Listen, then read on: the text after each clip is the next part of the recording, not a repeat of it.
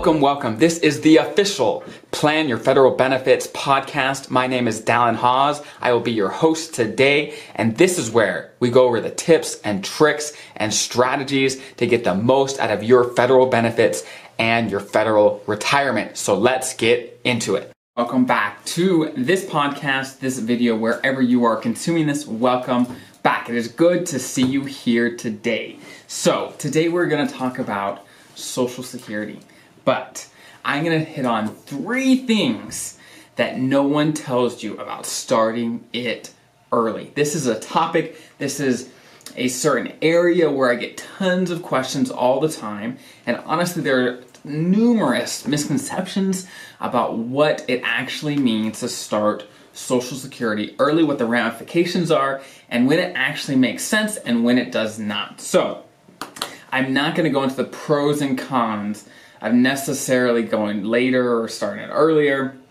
but I am going to talk about 3 main downsides that you want to think about before you think about starting it early. So let's jump right in. I've got my list of 3. So the one downside that is most well known is that you're going to get less benefits by taking it early. For example, if you're full retirement age, which for Social Security, this is not your minimum retirement age for your FERS benefits. This is completely different, right? And on my blog post that accompanies this, it will have that based on your birthday. For a lot of people, it's going to be age 66 and 67, right? So let's say your full retirement age is 67. If you decide to take Social Security at 62, if you take it those 5 years earlier, your monthly benefit is going to be reduced by 30%. Okay, so I have some numbers. An example. Let's say your monthly benefit at your full retirement age, or 67, would be $2,500, right? Okay. Let's say, hey, I don't want to wait that long. I'm going to take it at age 62. Then your monthly benefit, you're only going to get $1,750, so $1,750 instead of the $2,500 you would get every month. And that's by taking it early, right? And that's a permanent reduction for the rest of your life. It doesn't change back up once you hit your full retirement age. That is for the rest of your life. That is a reduction, right? But this, a lot of people know about this, right? They know that if you take it early, you're going to get a lower amount. They're like, whatever, I don't want to have to fill that gap with my TSP, whatever. I just want to take it early. I want to retire at 62.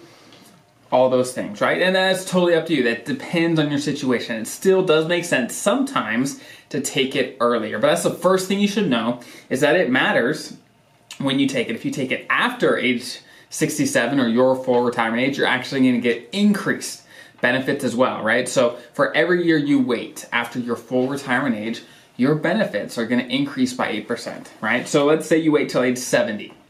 Okay, so your benefits are going to increase by 24% because you waited 3 extra years. That's how it works, right? So let's say, again, your benefits at full retirement age would be about $2,500, right? If you postpone Social Security until age 70, you're actually going to get $3,100 every month, okay? So it's a pretty dramatic difference between, let's say, at age 62, where you get about $1,700, or age 70, which you get about $3,100. That's a huge difference. Almost double, not quite double, but almost double depending on when you take it. So it makes a big difference. Okay. Thing number 2 that most people do not tell you or don't know about starting Social Security early, and that is if you are working and you take it early at the same time, your benefits can be reduced if you make over certain amounts. Some people say, hey, I'm going to work part-time and just continue to work in the private side, but I want to start my Social Security at 62 to have extra money, right? Well, if you do that and you make over about $18,000, there's a limit that changes every year, but right now it's about a little over $18,000. If you make more than that in your job, let's say part-time or full-time, whatever it is, even for the federal service or the private side, wherever you are working, if you make over that amount, then your benefits are going to be reduced by every $2 you make over that amount. It would be reduced by $1. For example, if you make, let's say, $200 over the limit, right? the limit, let's say, is $18,000. It's not exact, but about $18,000. Let's say you make $18,200. Because you made $200 over the limit, then your Social Security benefits are going to be reduced by $100, because for every $2 over, it reduces your benefit by $1. That's how it works, right? So basically, if you make, let's say, $40,000, $50,000, $60,000, your benefits are going to start getting compressed until they go away, right? But when you then turn your full retirement age at 67, whatever it is for you, then your benefits aren't reduced anymore, right? They will not go away. They still might be taxed. That's a whole different story, but they won't be reduced like they are now. Once you hit your full retirement age, you could work, you can make as much money as you want, and your benefits won't be reduced. So this only applies to people that started early, that started earlier than their full retirement age, and they continue to work. Then that applies to you. Okay, so that is number 2. Those are the 2 things that you need to know, but there's one more that most people never even think about, and that is survivor benefits. So if you're not familiar with Social Security, you might not be aware of this, but basically how it works, if you are married and you and your spouse are both have Social Security, you both worked enough to qualify for Social Security. Once one of you passes away, the benefit that is the highest between both of your benefits is what will remain, basically. Where let's say your benefit is about $2,000 a month. Let's say your spouse's benefit is $1,000 a month, and you were to pass away, then they would continue to get the higher of the 2 amounts. So they would get $2,000 a month. They wouldn't get both the $2,000 and the $1,000. They wouldn't get both of them. They'll get the higher of the 2 amounts. Now, the reason why it can be a problem sometimes to start it early is because let's say the spouse needs a certain amount of income to live. But you, let's say, decide to take Social Security early at 62. Let's say, and your benefits get reduced dramatically, right?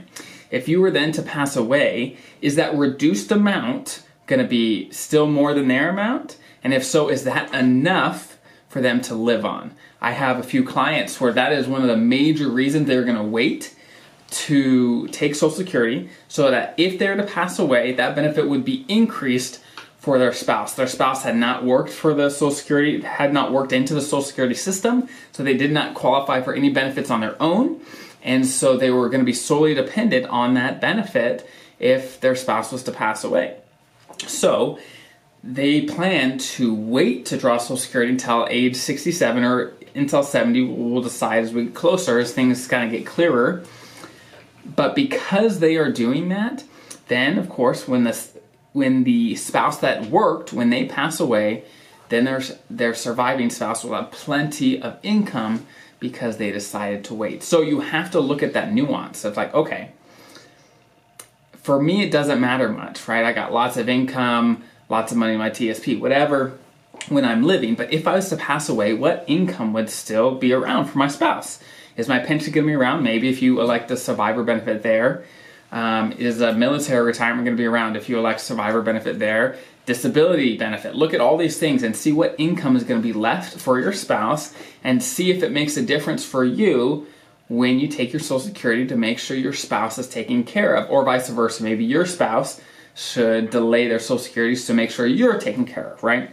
Depending on your situation. So those are the 3 things that I talk to clients all the time about to make sure they know about Social Security, so that when they get to this point at age 62, when they can take it, they don't do it just because they can, right? You have to have a plan. You have to have a strategy that makes sense for you, because this is a decision that affects or can affect dramatically the rest of your retirement, the rest of your life in a dramatic way. So knowing exactly when and how and the ramifications of all these decisions makes a huge, huge impact. And by listening to this, you're just that much closer to truly understanding what the different ramifications are. And the Social Security program is immense, and it is very nuanced in a lot of these things. So make sure you understand well what you're doing before you make a decision that you might regret down the road. So, like I said, there's never a perfect answer. of saying, okay, you definitely should take it early or you definitely should take it late. There's no fixed answer that applies to everyone. You have to look at your situation and see what makes sense. Run the numbers for you, and if it all checks out, go ahead, take it early. But if not, then maybe it makes sense to wait at least to your full retirement age, if not a little later. Okay, I hope this is helpful.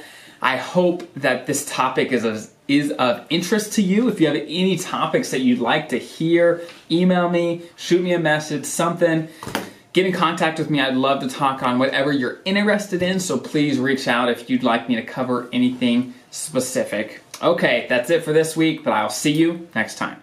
And again, thank you for making it to the end of my video, the end of my podcast. I hope this brought value to you and your life. My goal with this content is to bring as much value to as many people as I possibly can. So please, if you can, if this brought value to you, please show your support, subscribe, hit the thumbs up, comment, give me feedback about what you want to hear about, what you want to learn about, and how you can get more value out of this, and so that I could do the very best I can to make this the best channel for my viewers, for my listeners, the very best I can. So again, thank you for being here and investing in yourself and in your future. And I will see you next week.